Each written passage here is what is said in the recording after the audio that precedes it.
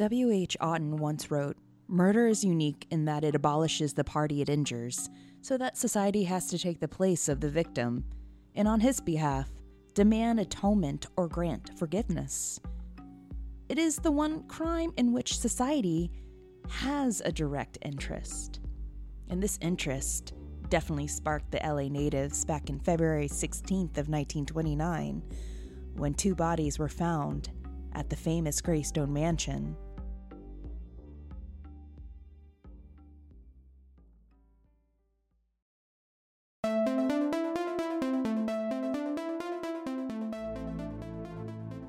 There's a mansion in Beverly Hills that left LA in the late 1920s shook. What happens when you mix oil, money, scandal, murder, and even lust under one roof? You get the Greystone Mansion. The Greystone Mansion was once built and owned by the famous Dohenyes. It's a Tudor revival mansion known for its gray stone that lays on a landscape estate with distinctive formal English gardens. But what it's most famous for is a murder mystery that happened on February 16th of 1929, when the bodies of Ned Doheny and his assistant Hugh Plunkett were found in the guest bedroom of the mansion. Possible murder-suicide? Or a crime of passion? Or was it something more?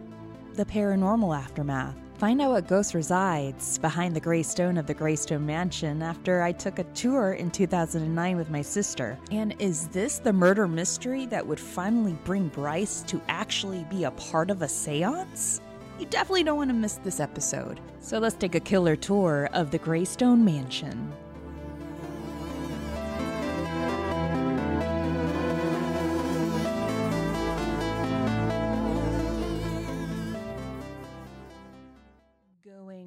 We're doing it. Hey guys, it's about damn time. Woo! I know. We're just too busy adulting. Is that what we would call it? As I sprawl out crying constantly. But adulting, but being extra as fuck, right? Yeah, you know, life is about balance. You gotta keep your shit on lock, but be a huge baby about it while you do it. Exactly.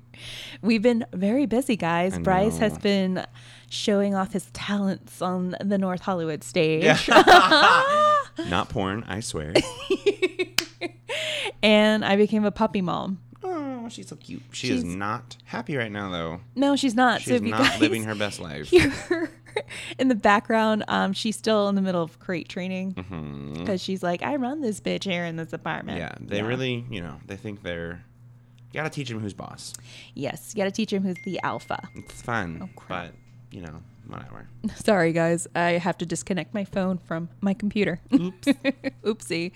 Since the last time we got a review, it was called Amateur Hour. Yeah, that's fair. Yeah, because they heard a lot of dings, and apparently we're a podcast that is based off of reading Yelp reviews. Yeah, that's fair. Yeah. Know your brand.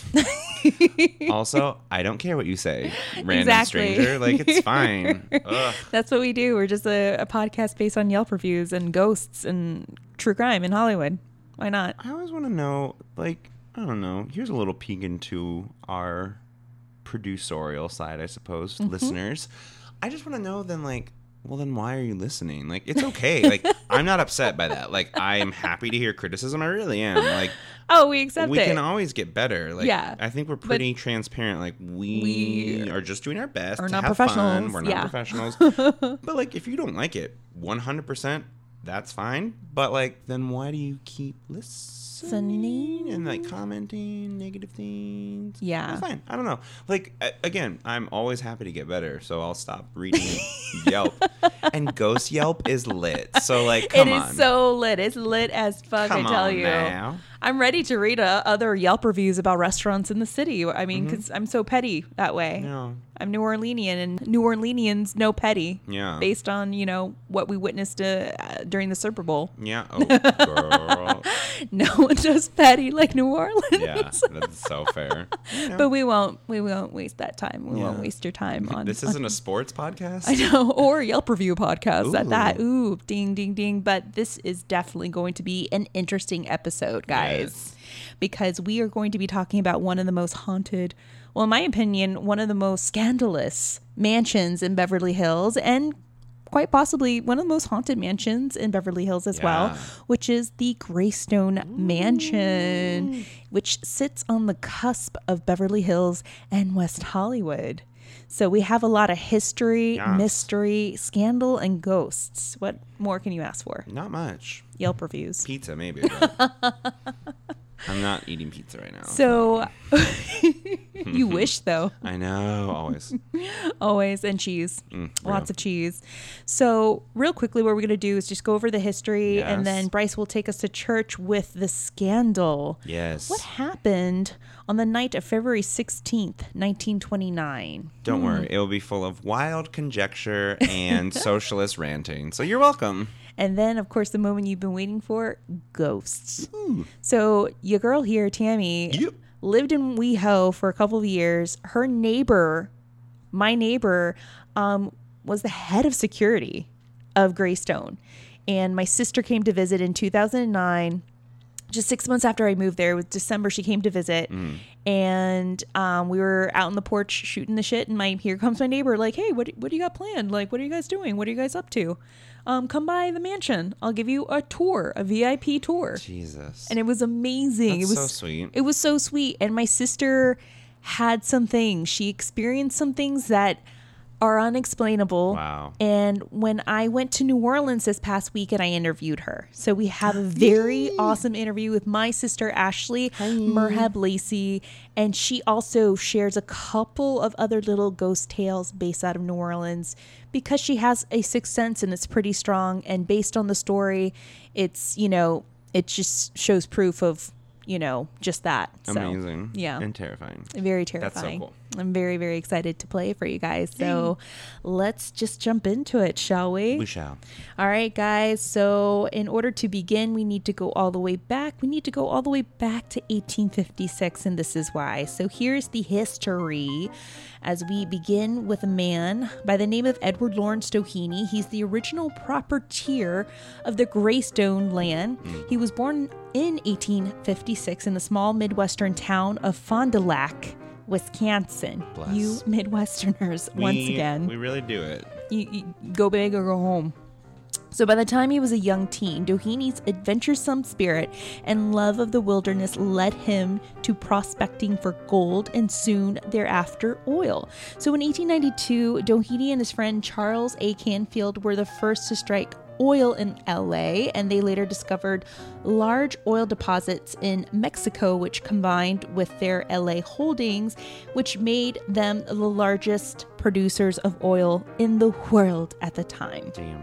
So they were billionaires. So Edward Doheny and his wife, Carrie Luella Wilkins, had 2 children, and their first, a daughter, Elaine, passed away when she was just 7 years old. And on November the 6th, 1893, their only son, Edward Ned Lawrence Doheny Jr., was born and grew up as heir to one of the world's greatest financial empires. So Ned went on to marry Miss Lucy Smith of Pasadena, and in 1926, Edward Lawrence Doheny Sr. gave his son as a wedding gift a premium parcel of land consisting of 12.58 acres with sweeping citywide views. Damn. I know, when you're bad and bougie right there. Like, I just want to let everyone know, like, if you're getting married, you're getting, like, a firm handshake as a gift from me. Like, you are not getting property in Beverly Hills. Like, let me be very clear about that. My husband and I got married for the food because we just knew our parents were paying for that, so might as well. Yes, I still think about the food that was at my sister's wedding. It was so good. Like, it's just so that's all good. we cared about was the food and the drinks Hell because we yeah. got married in New Orleans, and that's all that mattered to us was the food, the drink, and the music. Yeah, those are the big 3 for me. Big 3, always. Like, not that anyone asked, but if you're listening to this and you're in the midst of planning, may I just lightly suggest that you skip the flowers? Like, 100% agree. I get it. They're beautiful. Oh my God. But it is the most expensive part of your day, and they are dying. Like, they're thrown away by the end of the day. Do tea lights. Do anything else. But, like, I promise you, it's not worth it. No. Again, nobody asked. We had...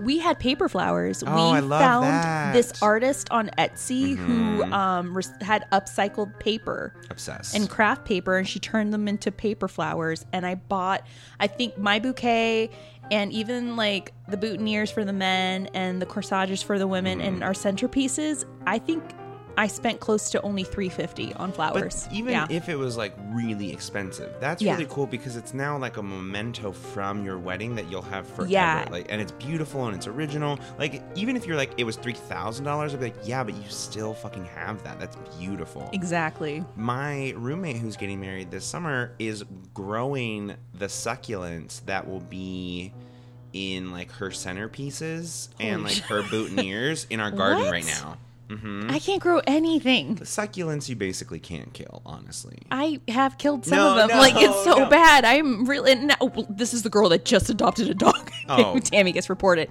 Plants want to die. Dogs want to live. Like, it's here in the valley don't survive, especially in my apartment. Yeah. But that is so true, guys.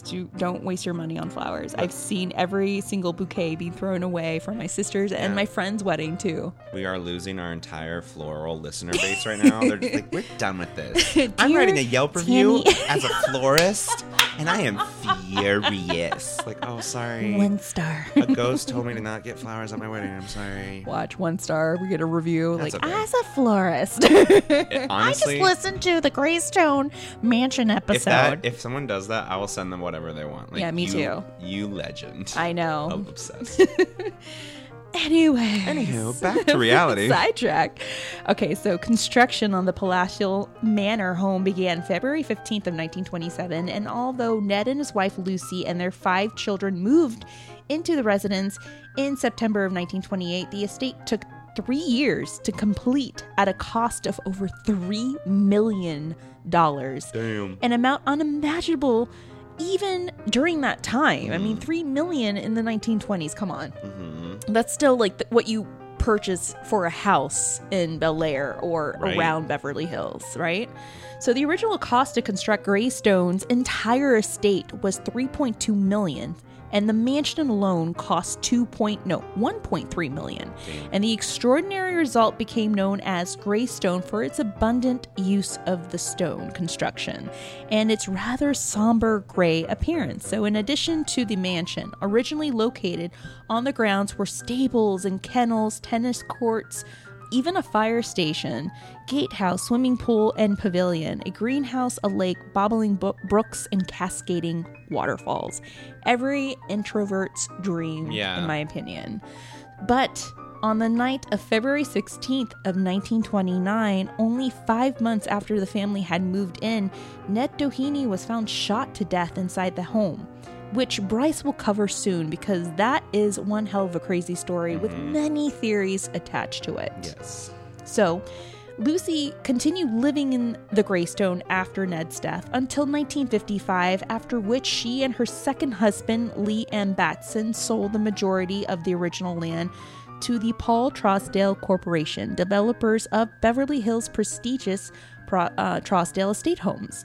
The following year, Lucy and her husband sold for approximately $1.5 million the remaining 18.3 acre parcel, including Greystone Mansion, to Henry Crown of Chicago-based Park Gray Corporation. Mr. Crown, however, never formally occupied the site, but instead leased it out as a popular filming location, a legacy Greystone still manages and maintains today, which is very true. National Treasure was filmed there. I Googled the list, or you can Wikipedia. I think it's actually part of it, and the list of things that have been filmed there is like at least 4 times more than I recognize, like off the top of my head. Like, yes, damn, literally everything is filmed there. Everything was filmed there. Yeah, There Will Be Blood, and we have in my sister's story in her interview, she mentions something that Steve had kept from one of the film crews when one of their sound guys left a recorder on overnight, and he collected something that none of us can explain. Oh my God. Yeah, it's insane. So the city of Beverly Hills purchased the property from Mr. Crown in 1965 for approximately $1.3 million, with plans to install a 19 million gallon water tank on the property, as its hilltop site provided tremendous natural water pressure. And this site continues to serve as the city of Beverly Hills' largest reservoir. Damn. So on September 16th of 1971, the entire 18.3-acre site, including its centerpiece Greystone Mansion, was formally dedicated as a public park by the city of Beverly Hills. 5 years later, on April 23rd, 1976, Greystone Estate was officially recognized as a historic landmark and was entered into the Registry of Historic Places, which means they cannot knock it down or turn it into a condo. Thank you know goodness, what I mean? Yeah.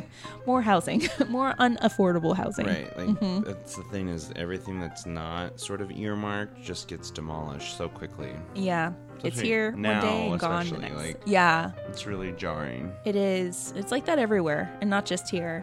Yeah, I was at the vegan street fair this past weekend. I know. You sound so I don't even know who I am anymore. Ugh. If I ever say I did yoga, I just want you to hit me. But I was at the vegan street fair, which was around the block of my old apartment building. So it was like the 2 blocks along the one side of the building, and then like the 2 blocks along the front side of the building. And it was super fun, and like everything tasted so amazing.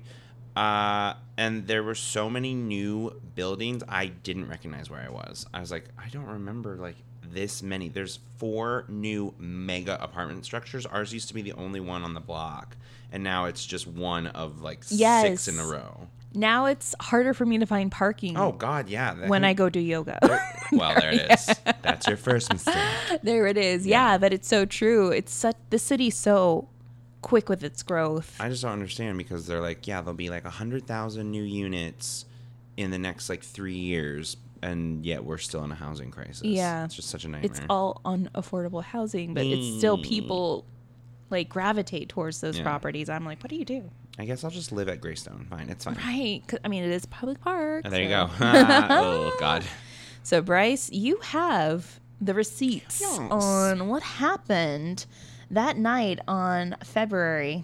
So I'm going to just sort of give the official version. Okay. Because then there are myriad theories that sort of plug in the holes of what I think is happening in the official version. There's a lot of things that don't quite add up, shockingly. Yes. You know. So yes, in February of 1929, which was a few months after they had moved in. Which is sad. Like, they couldn't, like, I know. they weren't able to enjoy the rest of their time there. I know. They were settling it in and unpacking boxes. Is that, I don't think rich people unpack their own boxes. No, they had other people unpack Yeah, those boxes. that makes sense.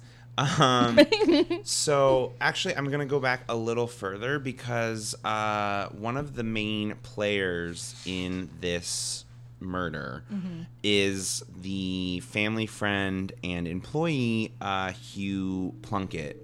Oh, my God. So he essentially was the right-hand man and was very connected, and was even doing things like signing checks on behalf of the Dohenyes. So if you think about it, they're like 1920s millionaires, which is like low-key modern-day billionaires. Like, they're the richest people on the West Coast.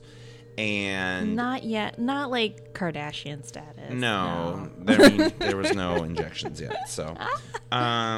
So they obviously trust him very much. He is essentially a member of the family, but he works for them. And so, because it's the 1920s and because this is oil money, they essentially get wrapped up in what is considered the now second greatest or third greatest scandal in American politics. And the Doheny family is essentially accused of bribing a cabinet member. I believe it was the Secretary of Interior. Yes.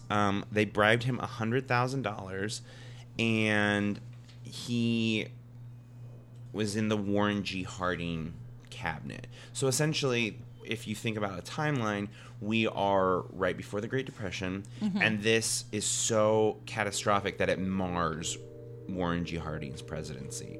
And it's called the Teapot Dome scandal because they essentially bribed the Secretary of Interior to give them the access to, at the time, one of the largest oil reserves known. And the reason it was called that is because it was shaped like a teapot. So again, I was about to ask that. Yeah, and it was like a super original. and it was a government. I think it was like a government. And it was on oil government reserve. property. So essentially, what happens when there's natural resources discovered on like protected lands, in theory, is that the government allows private contractors to bid on those, and then like the best bid wins the contract. Right. They bribe the Secretary of Interior, and he essentially gives it a tiny little helicopter. Sorry. We live in LA. Yeah. Nothing's ever quiet. The helicopter knows that I'm about to go on a very long pipeline rant. But yeah, that's why I flew over. yeah, that's right. And so what happens is that Hugh Plunkett and Ned Doheny allegedly are the ones that deliver this suitcase full of money to the White House. And because of that, the Doheny family and corporation is granted the access to this oil reserve without any competition and without any real bid. I think they paid something stupid, like $1. It was like incredibly scandalous. So they're implicated, and it's like full-on senatorial investigation. People are being accused. E.L. Doheny, who is the father, is being like implicated. Right. Ned Doheny's being implicated, and Hugh Plunkett is being implicated. And so it sort of becomes this like chaotic whodunit Right. between this family on the West Coast and the Harding presidency. Because at the time they didn't know how high it went. Like the Secretary of the Interior is like pretty close to the president. Do you know what I mean? Yeah. So that all happens, and so amidst all this turmoil, Hugh Plunkett goes to Greystone Manor. He has his own access. He enters the home and sort of, I don't know, Star Trek intercoms Hugh. I don't know what kind of technology they had back then. It's the 20s, so it could be anything. I think they did have intercoms in there. It was like a little buzzer. Yeah. Yeah. So this, it's sort of to give you like a scope of the home. He enters like a more like back entrance through like a little gate, garden gate. And rather than like walking to where he knew Hugh probably was, he buzzes him and is like, hey, we need to talk. And this is very late at night. I believe around like 11.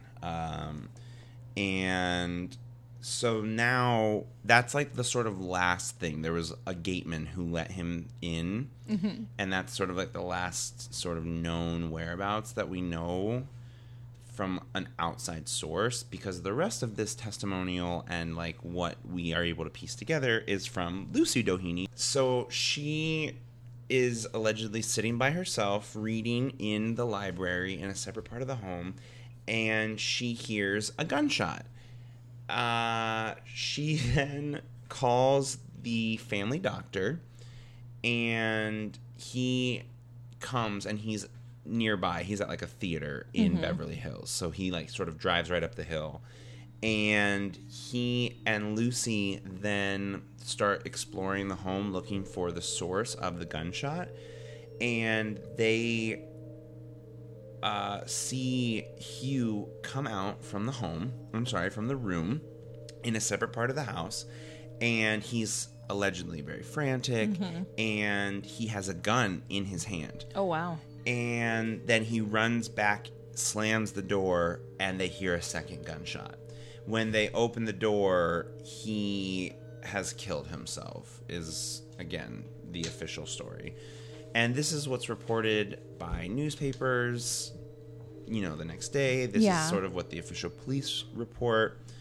And it's actually not until 2 hours later. So that occurred around like 11:30. Around like 12:30 or midnight, the police are finally called based on the phone records.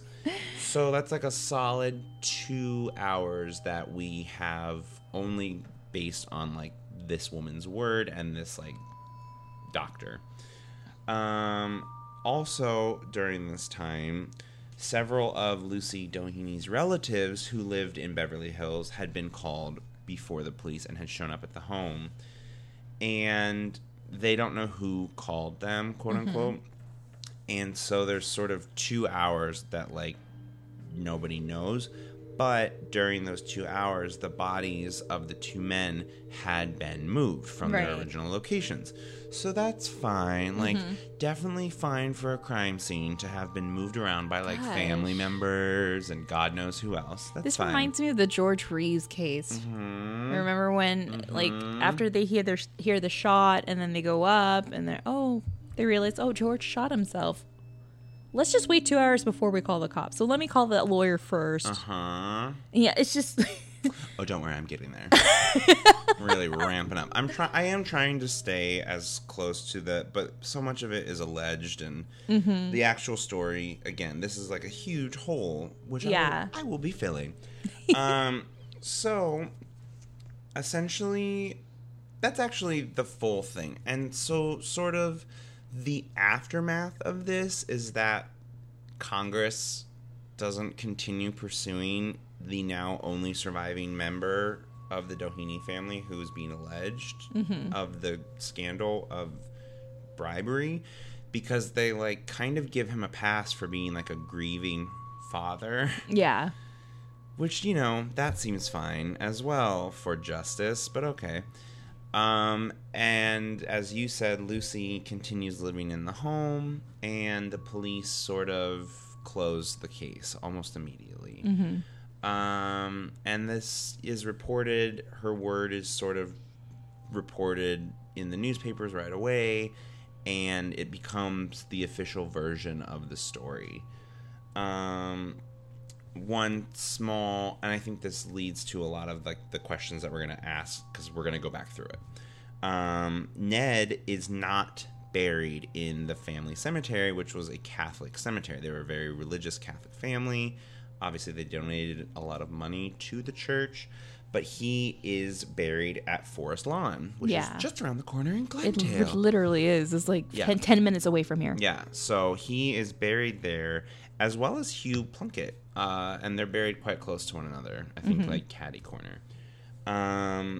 So, again, this is never really explained because they do come from such a Catholic family, but whether it's because it was deemed a suicide or they thought it was a murder, you know, some things that I'm going to be talking about. I find it so interesting that, like, Ned is buried on the tippy top of this little hill, and on the bottom is Hugh. Yeah.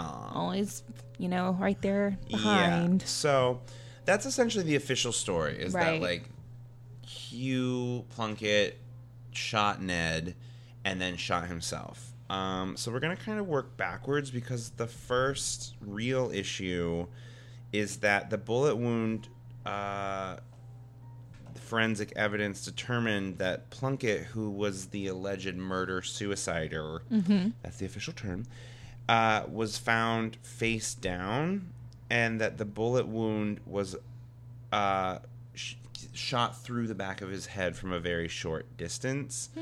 So, you know, that's like a pretty hard place to shoot yourself in the head, or if he was indeed in such a state of panic as he was described, you wouldn't necessarily think to shoot yourself in the back of the head when it's much easier and faster to just do it right away. Just a little thing. So let's go backwards in time, and essentially now just into my wild conjectures, because that is the official story. And because there was no evidence that was collected, because it was a closed case almost immediately, we don't kind of have the advantage of, like, but there's these pieces of evidence that don't line up. There's just these gaps in the timeline. And so we kind of just now get to talk about what I think happened. It's super official. Tell me what you think happened. So here's a couple of things. If you're ever in a situation where you see someone get shot or murdered, you need to call the police immediately. Not a doctor. Like, I don't know why I need to give that advice in 2019, but if you're out there and you need to hear it, like, you need to call them immediately. Like, no family friends, no lawyers, no doctors. Like, you have to call the police first, because it looks shady as hell. Right. Call your lawyer second. Like, yeah, lawyer up, know your rights. Do not answer any questions until your lawyer is present. Even if they, like, lock you in a room for 40 hours. Like, don't answer a single question without a lawyer. But call your lawyer second. Because it looks like you're trying to hide something. And so, my issue with this is, like, if I even hear a creak outside my home, I'm, like, ready to call the police. She hears a gunshot in her home and is just, like, fine with it. She calls a family doctor, waits till he gets there.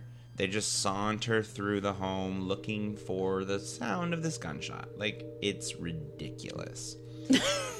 So, I'm going to start with why I think Hugh Plunkett was there in the first place. And it's because I think they were trying to make him take the fall for the bribe. Yeah. And this is like rich person power play 101, is that like you have a person whom you treat like a member of the family, who is signing checks for you, who's making decisions on your behalf, who's like your right hand person and best friend of your son, but they're not family.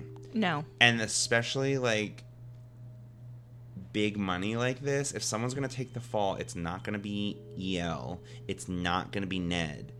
It's going to be this scapegoat who's on your payroll, essentially. Right. And so the paper trail starts leading up to him, especially. And Hugh actually was already in trouble and under federal investigation independently for embezzlement and other issues. But they had evidence that he was writing checks on behalf and making decisions, especially during the construction of the mansion, on behalf of E.L. Doheny. And so it's a very short jump to be like, we didn't tell him to take that bribe. He just thought he had permission, and we didn't tell him to do that. We didn't know.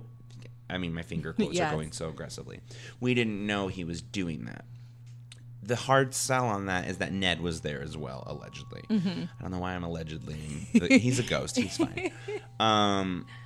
And so I think it starts becoming very clear to Hugh that he's going to be the scapegoat. And then so he shows up to get Ned to knock it off, essentially. And I think he knew that the father, that EL, wouldn't budge, that like probably that was his plan, or his idea, but that Ned, as his best friend, would maybe be a little bit more sympathetic. And so I think that's why he was there, because they had been subpoenaed at this point. Yeah. And so they like have to show up. It's like do or die time.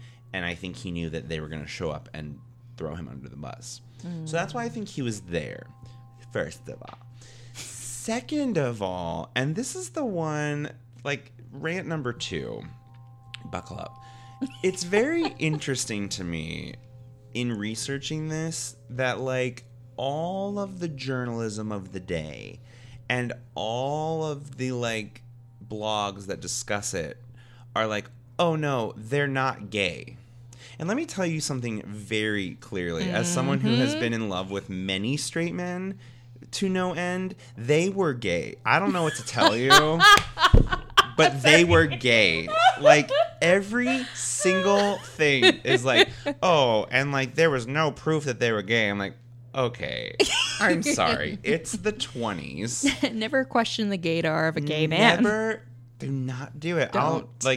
I think that's what it would take to get me to do a seance, is to, like, prove that they were gay. Like, whip that Ouija board out. They're fucking gay. Dear Greystone Mansion. Oh, yeah. 100%. Me crying the whole time. Like, I have to do it for the community. Like, it's ridiculous. Our listeners start a petition. Like, oh, yeah. Oh, my God, we have to see Bryce do a seance. It's going to be a real mess. But it's so... And, of course, I'm bringing my own baggage to this. But, like, I'm sorry. Whenever you're like old-timey newspaper reporting is like, they're bosom buddies. I'm like, yeah, that's a different word for gay lovers. Like, okay. So, fine. There is no proof, quote, quote, that they were ever romantically involved. But, like, again, hyper conjuring on my part. I think she discovered them because they were in a very remote part of the house. Well, yeah. If you sort of look at like the blueprint layout, he comes up from the back through this like little gated garden wall kind of gate, and then enters like a sort of mud room, I assume. I don't know what rich people call it, but it's like a little back half in, half out, and then he goes to like a very small bedroom in like a wing of the house, and she's like where Ned and Lucy like reside is like the almost exact opposite of the home where like the living quarters are. Right. So like if you're trying to sleep with someone's husband in her own home, this is where you would do it. It was one of the guest suites, and I know that he had his own, like he didn't live in the mansion. He had a guest suite. That night he was coming from his apartment. He had his own home. Yeah. But he did have access there and stayed over. Yeah, he even had, I think he had a key. He let himself in. Like, they let him onto the property. He let himself into the home. Damn. So like, I don't know. I've only had keys to like 2 kinds of apartments, and like they either have my name on the lease or I'm sleeping with the person inside of them. Do you know what I mean? Yeah.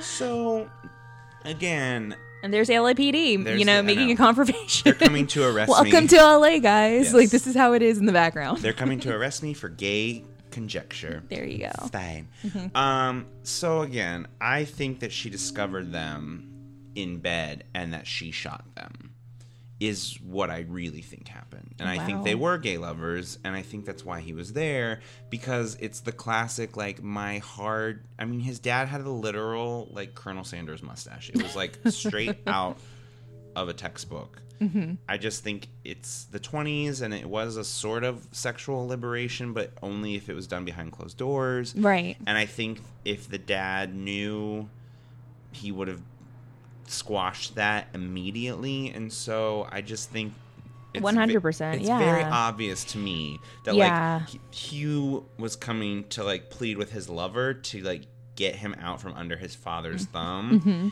and Ned was so trapped by his family's fortune, in my opinion.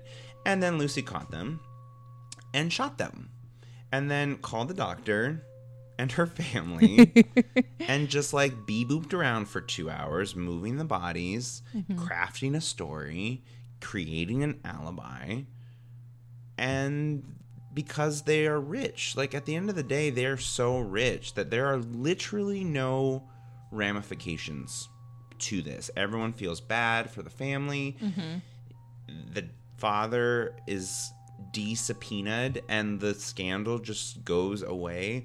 I think we would consider this a greater scandal in American history had there been actual prosecution that was pursued. But because it just goes away, because they're like, oh, he's sad, like, let's just let him be alone and grieving, and then he dies. Well, this and was this was a huge scandal. Even like this was before and bigger than Watergate. Well, that's what everyone says, is that like because Watergate had like consequences, right? Because like it was the end of Nixon's presidency, and in many ways this was the end of Harding's presidency as well, but because there was actual legal action and consequence and like hearings, I think that's why we think about Watergate more, whereas like this I think could have been, had they actually pursued, the biggest scandal. I mean, it's just mind-blowing that like someone was able to bribe that high of a government official, and then there were no ramifications. Like, he didn't stop being rich and corrupt after his son died. No, he continued. Yeah. And then like a couple years later he dies, and they're like, he died of a broken heart. I was like, that was like 15 years ago. Like, I know he might be sad, but like that's not how that works. No, he had his money. So those are my wild, completely fact-based opinions, because at the end of the day, is it possible that the story that Lucy portrayed is true 100%, and that the things that are sort of holes in the plot can be attributed to her shock and grief? Yeah, it really is possible and probable, and that's fine.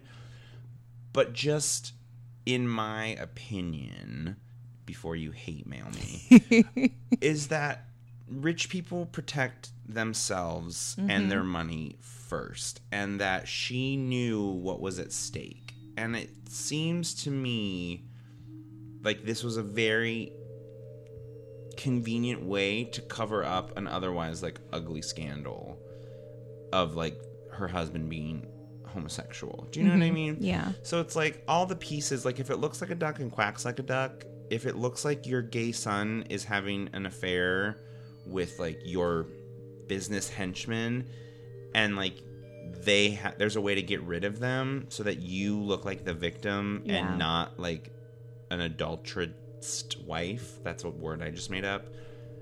That's the way you take. You know what I mean? So again, you can send me your socialist hate mail. It's fine. I hear how it sounds, but again, at the end of the day, I know a gay love triangle when I see one, and this is a gay love triangle.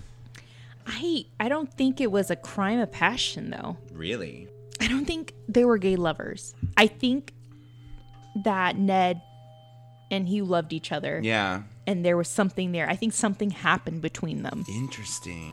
I believe that something intimate did happen between them, and I believe because of what was being speculated. And I'm sure, you know, E.L. sat down with little Ned, was like, son, let me tell you about our family, and let me tell you about the press, and let me just tell you, like, to not put your dick in everything right now. You know, this shouldn't be happening. You need to cut it, and you need to cool it. What I believe happened is, because you have to understand who Hugh Plunkett is. And my biggest question is, how did this man get involved and became really close friends with Ned? That was my biggest question. Yes. Was who Hugh Plunkett, and why did he go so far? So based on my research with Hugh, he was originally from Illinois. He came to LA with his family, so he was married.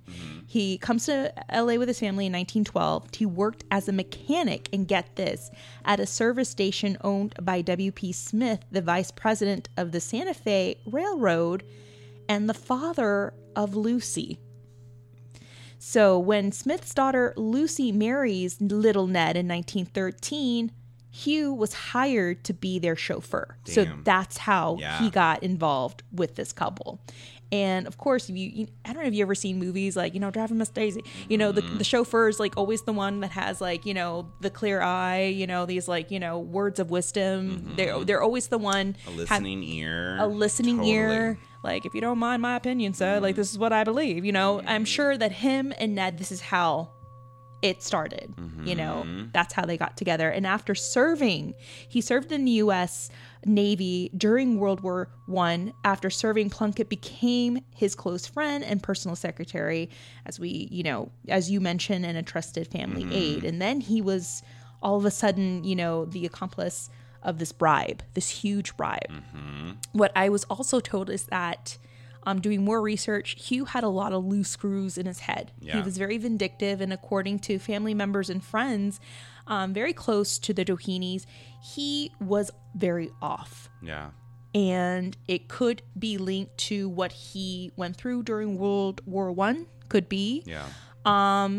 Which could be the reason why, you know, he had the gun in the first place. You know, you never know. He knew how to shoot a weapon. He knew how to operate it. So there you go. This whole problem with this bribe, and I'm sure at this time he's going even more insane. Oh, Ned is pushing himself away from me. Now we're not intimate anymore. Now we're not friends anymore. You know, this is like, you know, what you feel internally, like getting close to a breakup.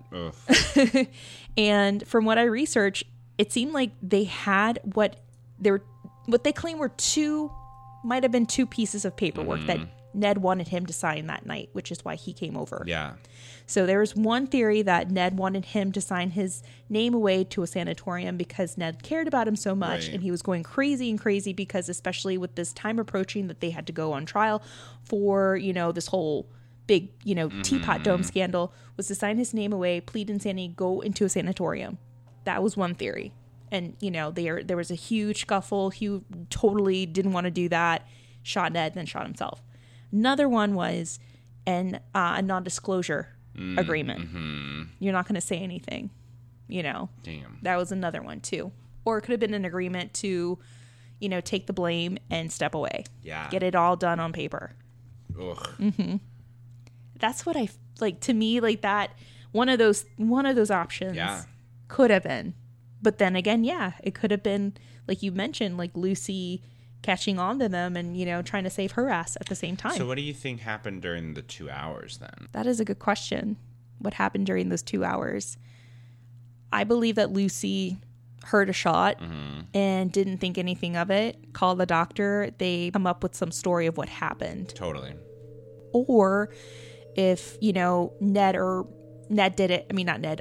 Hugh did it. And they were trying to come up with a story based on Ned. Yeah, I mean, they would still need an alibi regardless of whom did it, Yeah. honestly. Is the doctor a very close family friend? How well does the doctor know Lucy? Lucy had how many children? 5? Right. So he knows the family pretty well. He Yeah. knows Lucy pretty well. I'm sure Lucy confided in this doctor. Call the doctor. Doctor comes by. They see, the postmortem, and they try to come up with what happened. What can we tell the detectives and the press and whatnot? So, yeah. Yeah. And I just love that the family shows up too. Yeah. I'm going to just keep calling people. Like, third cousin, let's go. Should someone call the police? No. Well, that's how it is. Like, when something Yeah. happens with these celebrities, call my lawyer, call my manager, Call my publicist. Call my publicist. Those are the 3 people. Yeah. My publicist, manager, and lawyer. Call them all 3. Yep. Yeah. How to get away with murder. murder. How to get away with murder, Hollyweird style. Yeah. So. What do you think happened? Yeah, I think there definitely is an element of, the business side of it creeping in. I think like we know he was there to sign paperwork. We know he was there to talk about the allegations and the trial. And so I think it's just all like a stew of like which impulse wins out in the end. The like loyalty to family, the loyalty to self, the loyalty to your best friend / lover, the loyalty to your wife. Who knows? Like at the end of the day, I still think that Lucy killed them, and the only reason I think that is because of the gunshot in the back of the head.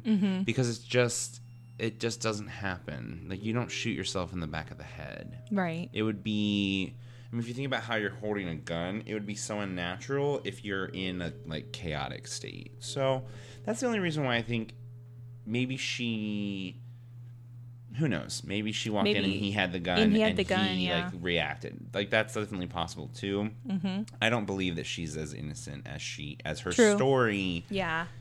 You know what I mean? Just like, seems too clean. I was reading in the library. Maybe this is about me again because, like, I think they're gay. That's my gay baggage. No, she's I agree. reading at 11 o'clock at night. That is too late. Like, go to bed. Like, Get your beauty rest, girl. Yeah, like, maybe that's just you. Like, maybe. Maybe. Like, maybe he shot Ned and, like, dropped the gun and she came in and there was, like, a scuffle or something and she shot him in the back of the head. Who knows? I mean...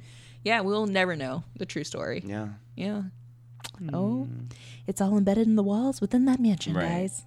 And again, like, the official report was filed the next day. So, like, Exactly. That's it. Exactly. All right, guys. So let us know what you think happened. Email us. Tell us your thoughts at hollyweirdparanormal@gmail.com. /Yelp. Write a review about us on Yelp. Hilarious. Not on iTunes. All right, guys. So we go into the paranormal aftermath. Yes. So first, I'm going to read the story of this woman's account that I found on Gula LA's story on the Greystone Mansion, and this was on their message board.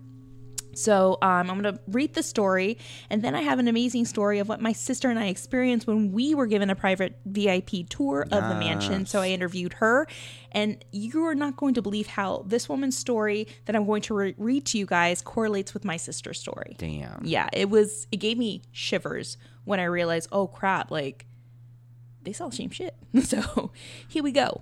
All right. I was visiting Greystone for a second time in 1992. I went with a friend of mine, Camilla, who had never seen it, and I was interested in taking a look. Unlike my first visit, the grounds were completely empty, no other visitors on this particular day. It was around 3:30 in the afternoon, a nice sunny afternoon, but I could not help feeling just a little creeped out. We strolled past a long bird bath and walked past a corridor of long windows. Peripherally, I noticed something, and before I could convince myself it was merely nothing, I heard Camilla say, and in a rather uneasy tone, "What the hell is that?" No. Okay, great. Now she sees it too. This was all the confirmation I needed to know I was not hallucinating. And what we saw was an eerie black figure floating very high near the top of the windows. It looked like the ceilings inside were very high, so this made it even creepier. The figure floated in a wavy fashion. I saw no feet, no hands, but a dark, long-looking robe, not unlike that of the Grim Reaper. It was just not a pleasant sight. Of course not. I can tell you that. It was just, whatever it was checking us out. No. Maybe, yes, maybe because we were on its turf, so to speak. I had a sense of calm, but it was an instinct to get away from wherever we were. I told Camilla to walk slowly with me, and when we reached the stairs, we nearly had a dual panic attack. Upon reaching her car, I had said that my brother told me that many films were, shot on this location, thinking what we saw might have been a prop or an effect. But Camilla then pointed out that if it were a film being filmed there on that property during that time, then where are the crew members? No other cars but ours were in the parking lot. Everything was just completely barren. Oddly enough, my brother told me that he worked on a commercial at Greystone, and he said that he felt an awful presence that made him never want to go back there ever again, no matter what the pay was. So the house itself is gorgeous, and it is sad that any tragedy occurred there. I know there are lots of folklore about Greystone, but what I saw was real. But wary if you visit the site. The groundskeepers have quit with fear, saying that they hear screams at night, which I like to comment no, because when Steve was living above me, he, told me that he loved this place so much. At that time, he was carrying 15 years working at the Greystone. That's how much he loved it. And he told me and my sister some pretty crazy stories. He saw his first full body apparition there. And I tried contacting him for the podcast, but I couldn't get a hold of him. Yeah, it's hard. So I'm going to play you guys my interview with my sister. She goes on to describe how we got, this awesome VIP tour with Steve, what happened during that tour, and also a little tidbit about what she has been going through with her her sixth sense, her thoughts on it, and how it's kind of carried on to her new house in New Orleans. So damn, be prepared, guys. Buckle here up. it is. So start with your first and last name. So my name is Ashley Merheb Lacey, and yes, I am the controversial sister of Tammy Merheb Chavez. And I currently live in New Orleans, and I believe the year was 2009. I had planned my first trip to Los Angeles. I was super excited. I had a job, so I was actually paying for my plane ticket all by myself. I felt like such an adult. Oh my gosh.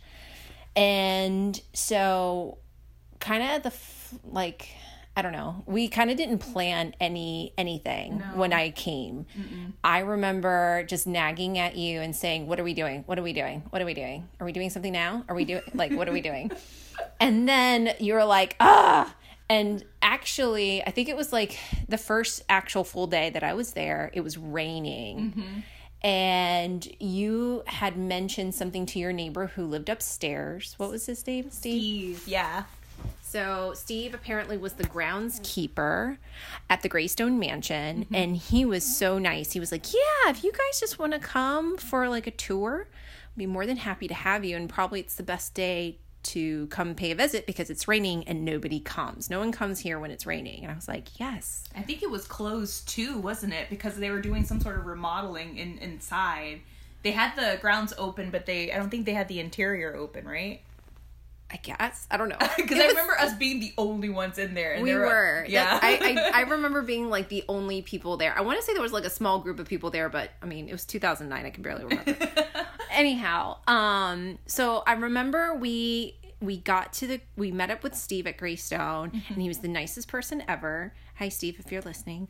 I remember you being so nice. Thank you. And he was kind of just letting us peruse around the house, or at least in the main part of the house, like kind of like that foyer area that was really pretty. Oh, you mean the vortex? The vortex. Remember that? Remember he's like, oh yeah, apparently there was a psychic that came and she said, oh, you have a vortex right here. Oh yeah, that's right. Yeah, that's right. She was like, yeah, you have a vortex here. We're like, okay. And so anyway, it was really cool because he just kind of let us peruse around for a little bit, and then he kind of I think he went off to do something and came back, and he came back with the boombox. Yes. And I remember him saying that he was going to let us hear something. Apparently it was they had filmed National Treasure, and the sound team apparently left some sound equipment on overnight, and they came back and they were like, oh shit, we left shit on. And, movie production money wasted, whatever. It's just $1 million gone to waste. no big deal. So apparently, though, one of the sound guys actually listened to the footage out of curiosity if anything was picked up and that he could possibly use in the movie. And all of a sudden, it's like silence, and then all of a sudden you hear this ruckus. Yeah, I remember that. It was like people moving their equipment. It sounded, like they did say that they did find some of their equipment had moved, but the actual sound that you heard on the recording sounded like dragging on the tile floor. You heard screeching, like someone moving furniture or like the equipment. Or a dead body. So possible. And it was just kind of it was very startling to hear it, because I was just kind of like, holy shit. And I was like, really?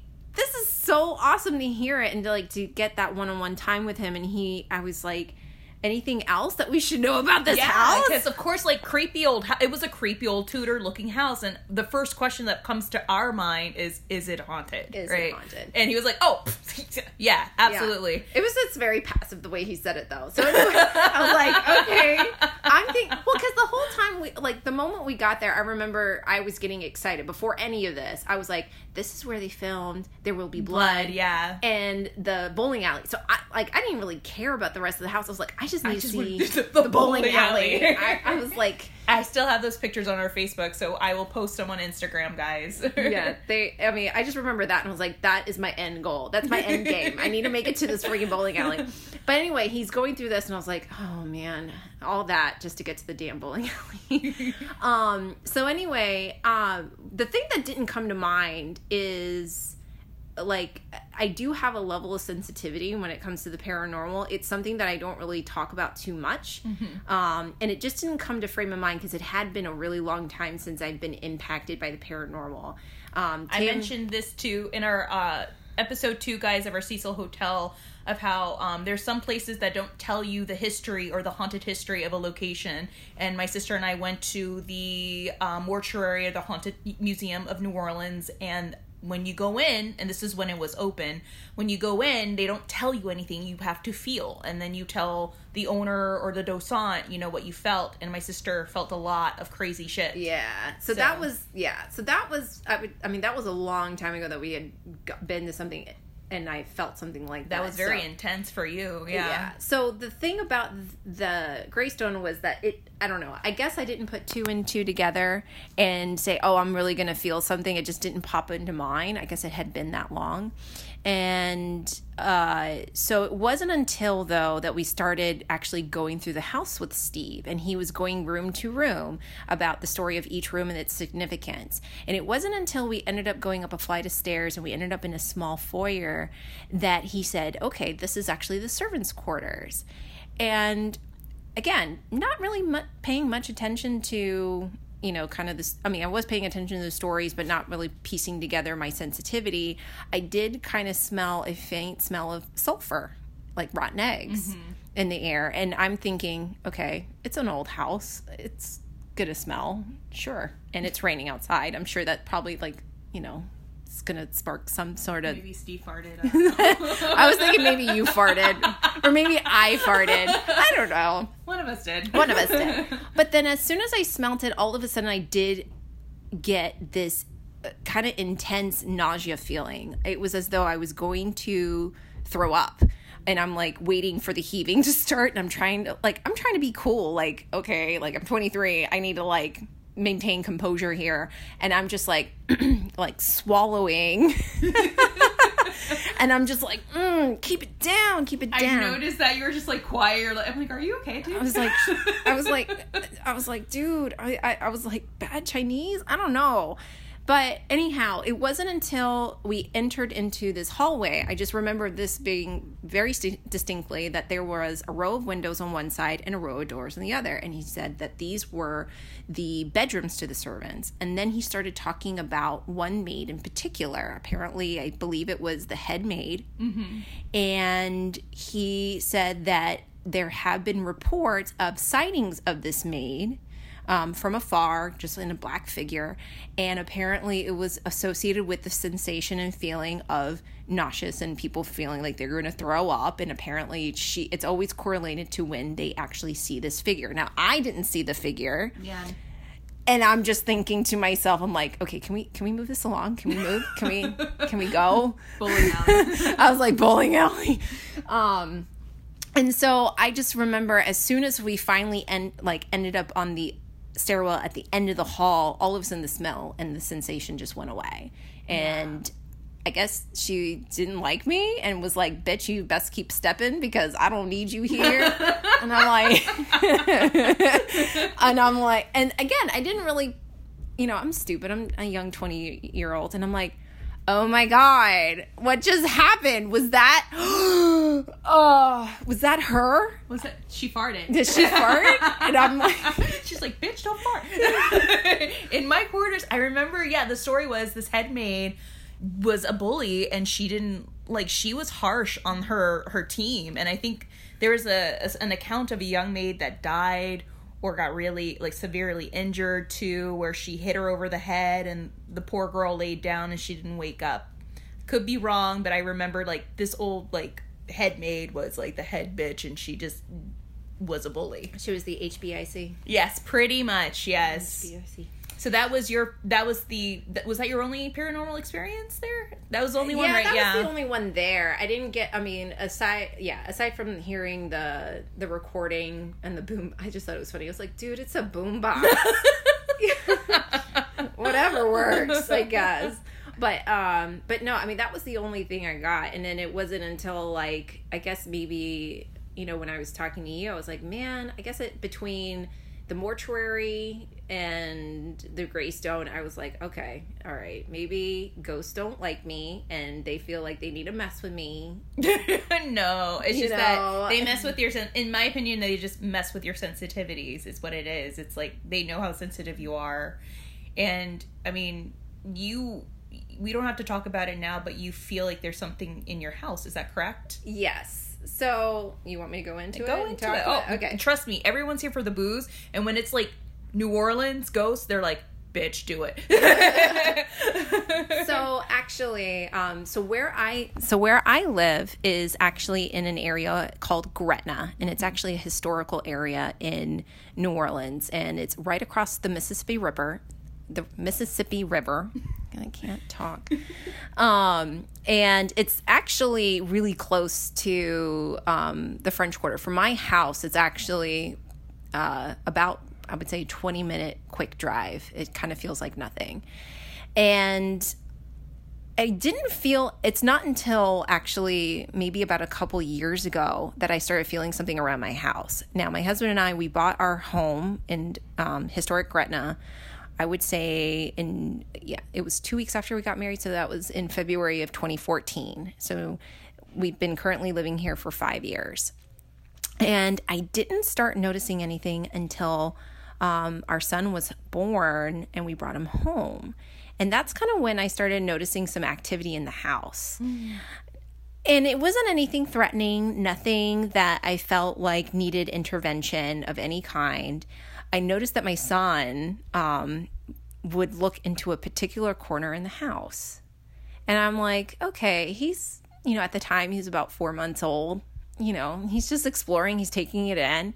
But again, his eyes would be drawn into a corner of our home, and it's actually where our stairwell is. And I just thought, that's strange. Why would he be looking at that one corner?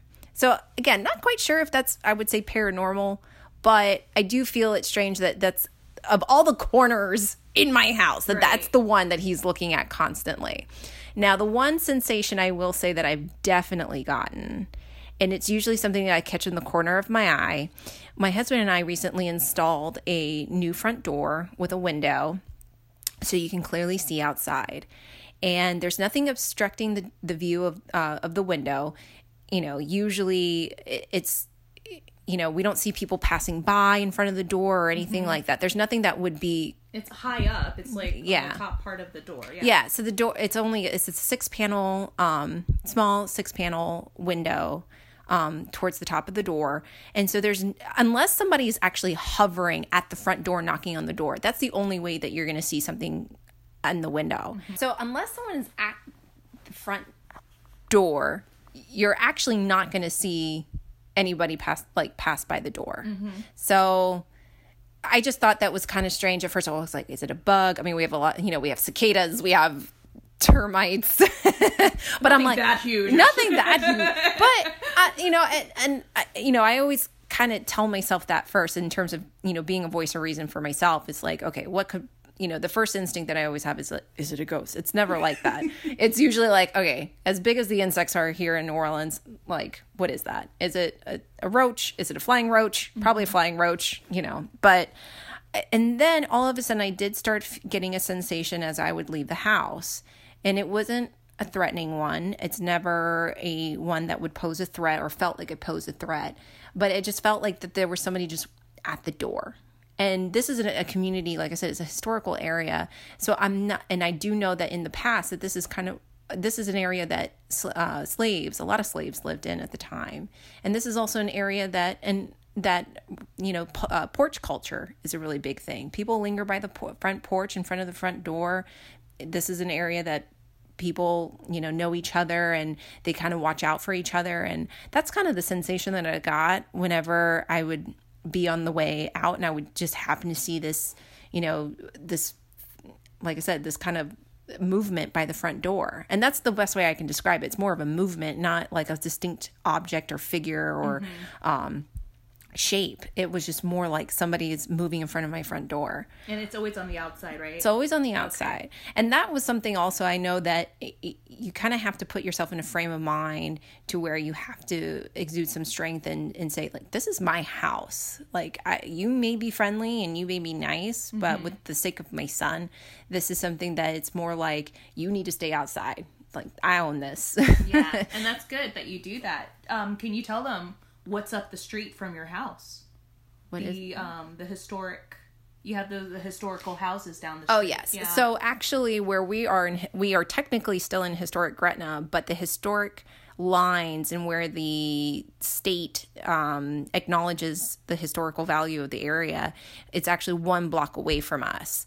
And so where we're at is actually in the industrial area, and where everything is from our block until like a cute little town hall. And then we actually have a prison not too far. The police station's not too far from us either. But the front of the neighborhood and off of Lafayette Street. Lafayette Street is actually where there is a very large cemetery. Yeah. And so you actually have to pass through the cemetery in order to get to the rest of the neighborhood. And it's definitely a sight to see, because these are the cemeteries that you would normally think of when you think of New Orleans, which they are above ground. They are intricate and very elaborate. And you know, you can't bury your dead underground. You have to bury them above ground. Yeah. Otherwise, they're going to end up in the Mississippi, and you're like wondering, well, what the heck just happened? What happened to Aunt Karen? And so there's always people, and that's the other thing too. A lot of people who live in this area, they don't tend to move. These are people that have been here for a very long time. And the people who live here, especially in the historic designated area, they are people that have inherited their houses from their parents, from their grandparents. And so these are people who have been here a very long time. They have a lot of history. And also the homeowners association here is really aware of that. And so they like to have home tours that you can go and actually, with the permission of the people here, you can view their homes and, understand a little bit more of the history of their family and the history of the house. So it's funny because when houses go up for sale, it's very few and far between that they do. And if they do, they are gobbled up very quickly because this is kind of a best kept secret in New Orleans. It is. In my opinion, it is. Yeah. It's very, and that's the other thing too. It's very family oriented. We have 2 really great schools and, close by. And like I said, the police department, I can literally see it from my front door. And I love it. So I feel safe. I feel safe. And this is a great area actually for my son.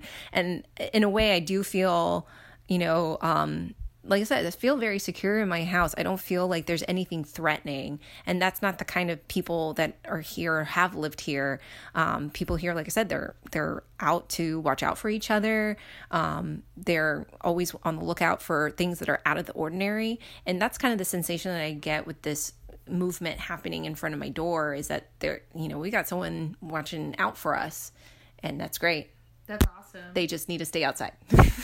We talked about this before, and I don't know if you want to bring it up, but you have a feeling of who it might be. Yeah, a feeling that I do have is just an older gentleman, someone who has been here a very long time. I get the sense that he is, like I said, he's been here a while. He knows the lay of the land. Like he knows every inch of this area, and it's just, like I said, he's not looking for trouble. He's not looking for, to start anything. It's more like he is just on the lookout for everyone in the area. And that's like a really good feeling to have. So the sensation I get is, like I said, non-threatening. It's not somebody that I feel like is out to harm me or my family or my dogs. Oh my God, I'll cut someone. If they hurt your dogs. So you see my sister posting pictures of her dog. I have 3. So I have 3 dogs. I posted it on our Instagram story of the circus. Of a little rose feet and then the 3 puppies. Yes. So that's my circus. Yes. But yeah, and I mean, like I said, this area has been really good to us, and I feel like even on the paranormal level, we're being taken care of. So that's good. That's a good feeling to have. Do you have a little message for people that have your sensibility on how to go about it? Because there's a lot of people that have it and they don't know how to, I guess, deal with it or control it. It's not something I can say that you can control, because if it happens, it happens. I think it's really good to be aware of your sensitivity, because like I said, in the Greystone Mansion, I did not put 2 and 2 together. And I'm the last person to make the association of paranormal, because I'm more of a logical thinker in the sense that my first gut instinct is not to think of, okay, I'm having a paranormal experience right now. That's good. Yeah. I always like to think of, okay, let's get in a rational frame of mind here. Are there bugs around? Are there things around that could obstruct my judgment or obstruct my why am I getting this feeling? Why am I getting this sensation? And if everything rolls out and it's like, okay, maybe there is something out here that is, I don't want to say messing with me, but giving me a sign that they are here and they want me to know, then that's the takeaway, is there's something here that wants me to know that they are here and that they are present. I never want, I guess I'm naive in the sense that I want to think the best in people and the best in spirits. I never want to assume that someone is out there to get me or out to harm me in any way, shape, or form. And so for anyone that's listening, anyone that feels like you get these sensations, I don't think the first thing to do is panic. It's kind of like dealing with a dog. You don't want to panic in front of a dog, because all it's going to do is want to jump on you. And, so... I think it's really important to, train yourself in the frame of mind to just remain calm, and it's okay. And if they want you to know that they're there, I would kind of feel a little honored, be like, thanks. That's exactly what I go through at David Oman's house. We had a huge experience that happened in the earthen wall room where the floor shook and everybody was still and everybody went crazy. And I was like, okay, let's remain calm. What was the reason? I pulled out my flashlight as everyone's screaming. I'm like, okay, let's review the footage, But that's true. You got to remain calm, and you have to be in a rational state of mind. Yeah. That's true. And kind of going back to the front door thing, a lot of people are like, well, Ash, that could be like the freaking termites. And I was like, well, it's not termite season. And I'm a smart New Orleanian. I know not to turn on my lights. And if I do, I best close my curtains because, yes, it will be a horde of, termites and, with all the other possibilities. It's just more like a gut feeling. The best advice is just go with your gut. That's true. Go with your gut. If you, like I said, if you've already gone through the process of elimination, it's not bugs, it's not this, it's not that, and you're just like, no, this is like someone letting me know that they're here, then go with that, and that's okay. I don't really try and ride this train that I'm like, I can see spirits. I see dead people. I am haunted. It's definitely more of a feeling. And if that's what you have, then, that's okay. If people think you're crazy, let them think you're crazy. Then they're insensitive. And be like, whatever. You're never going to know what I know. And just call it done. Well, thank you so much, Ashley, for chatting with us. Do you have anything else you want to say? Any last words? Know it till you die.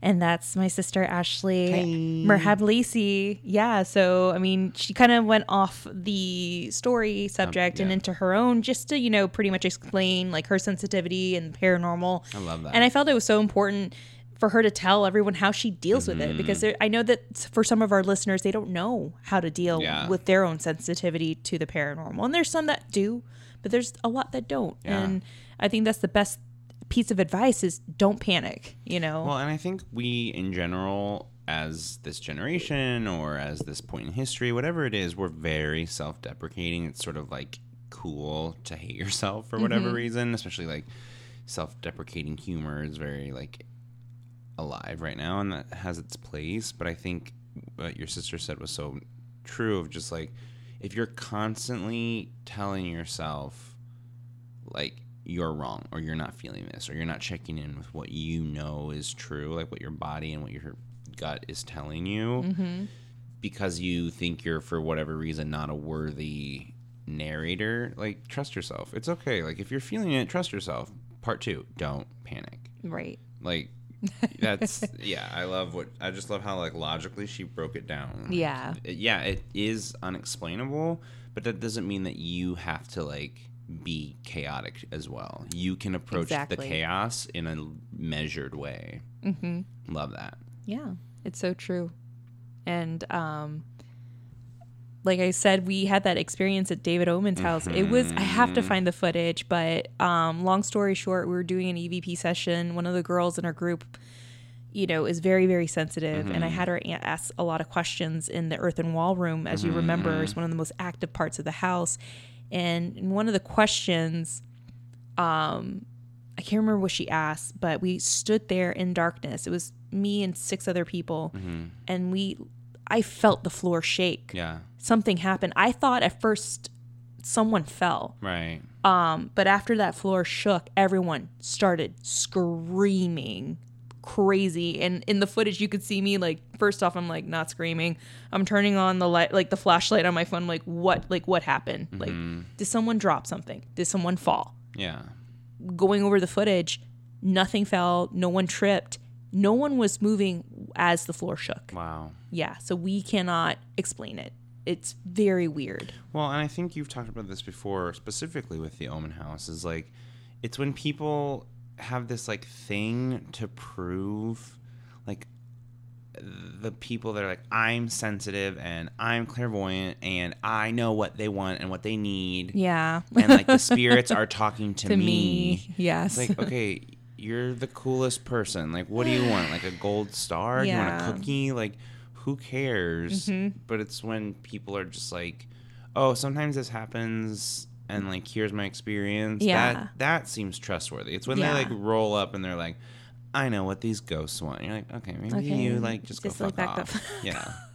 Especially at the Oman House, people that as you've talked about before, like try and challenge him about like, no, Yeah. that's not what they want. There have Like, been people that have gone in there and challenge David. not that he's the only one who has a say, but No, like he but does he's live there. He's been living there for close to 20 years. Yeah, and it's then, just, like, you I've know. witnessed these people, like, tell him, no, you don't know what you're talking about. You don't know what you're listening. You don't know what you're doing. And he's like, fuck you. Get the fuck out of my house. Yes, I do. Yeah, it's insane.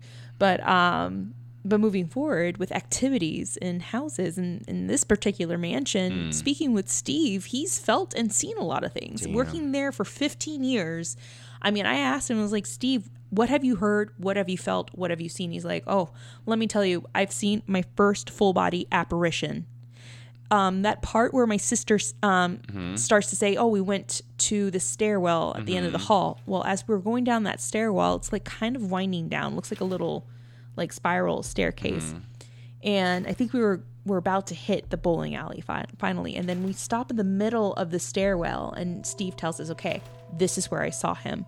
And I said, oh, you saw the apparition? He said, yes. I'm closing up.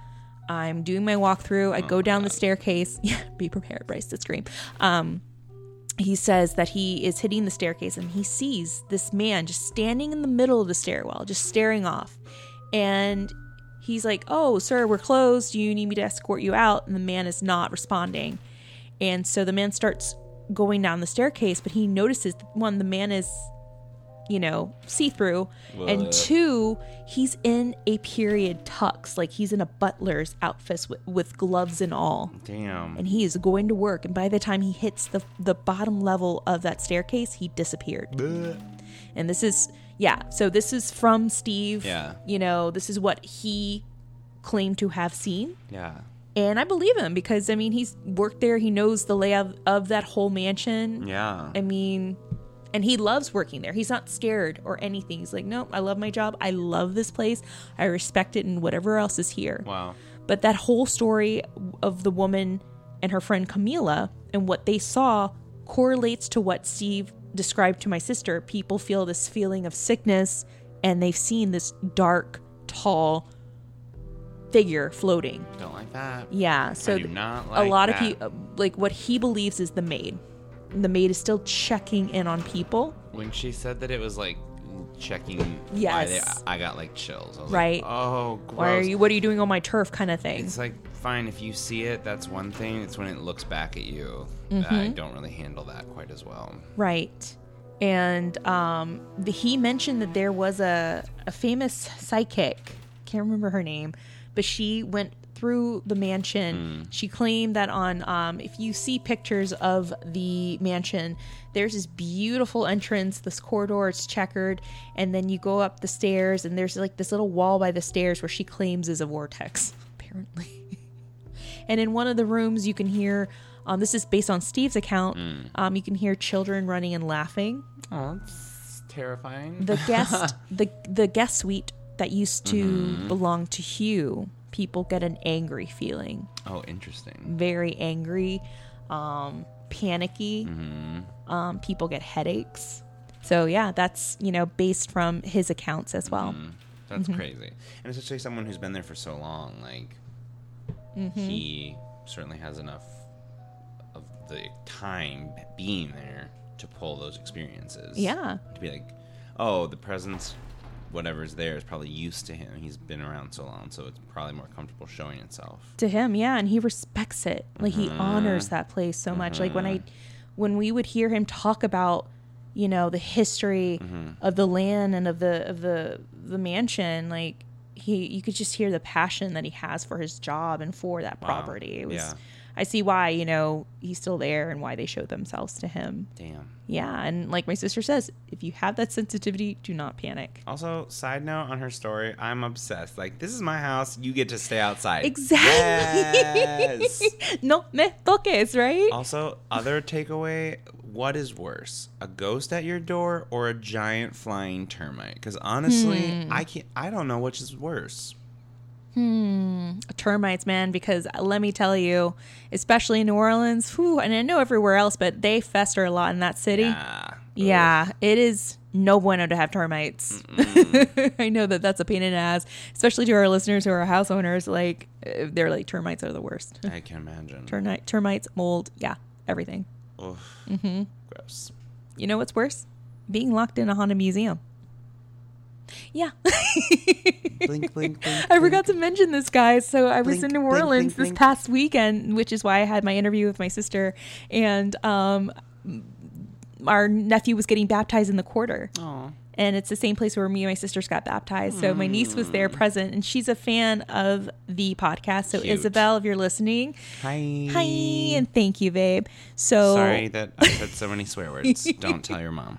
my sister is having luncheon after the baptism at the Hotel Provincial, which is a haunted hotel, Sure. as you've seen in the BuzzFeed Unsolved episodes. Yes. So my niece and I, we did a little minor paranormal walkthrough of the Cute. hotel. And then she wanted to do more. So we went to Muriel's down the street. We saw the haunted dining room table, the little haunted table that they have on display.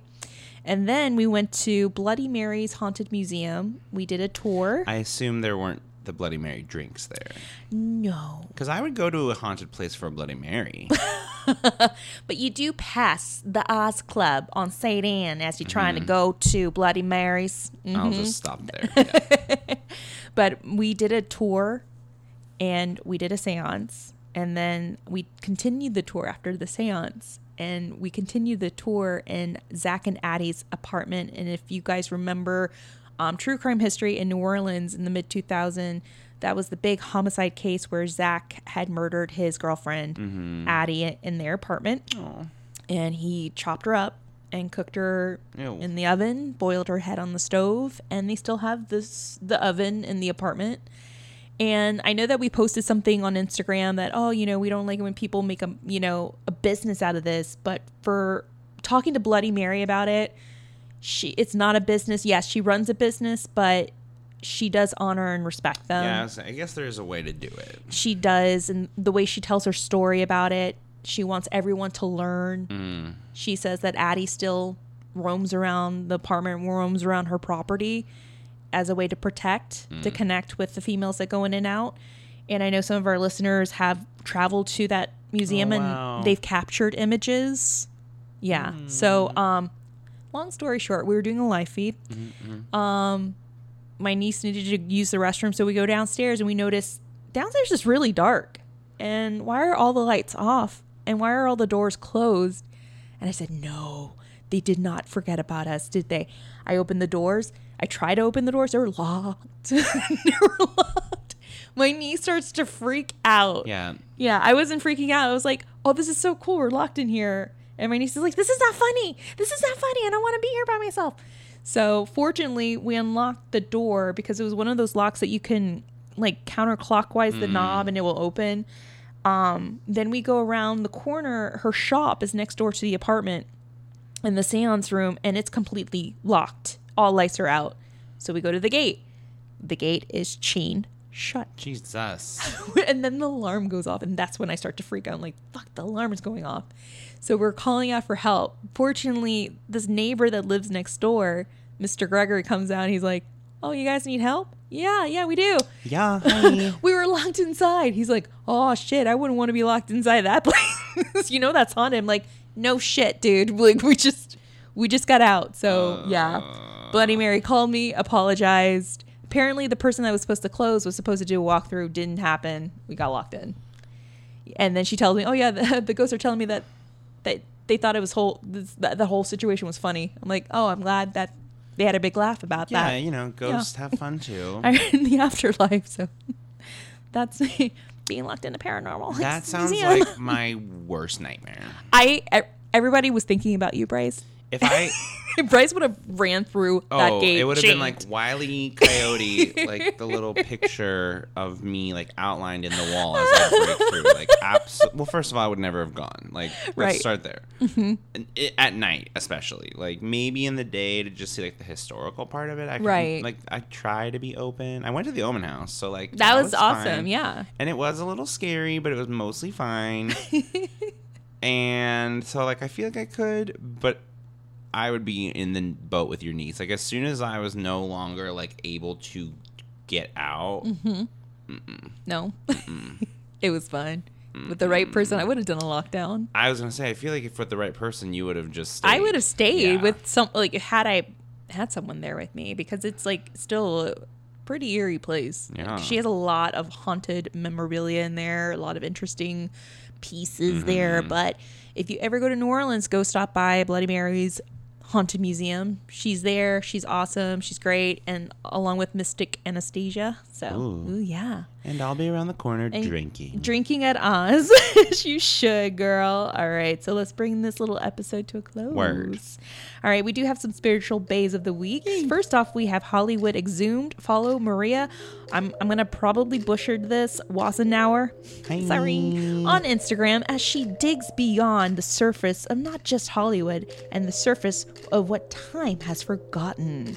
And then second is the amazing, beautiful drag host of the podcast Ghosted, Roz Dressfulness. Hi. She's the hostess with the mostest of the podcast Ghosted. And if you love ghost stories and drag, then Ghosted is the podcast for you. Love it. Yes, it's amazing. If you love Hollywood Paranormal, guys, we'd love for you to subscribe, rate, and give us a review on iTunes, not on Yelp, please. It really, right? It really helps us out a lot, and it helps us become a little more visible. And just an FYI, guys, we are not sound engineers, so please forgive us with the background noise, okay? We live in, I know, we live in LA. It's never a quiet place here, trust me. And I keep drinking right into the microphone, so I'm sure they hate it. But I really like sparkling water. I'm so sorry.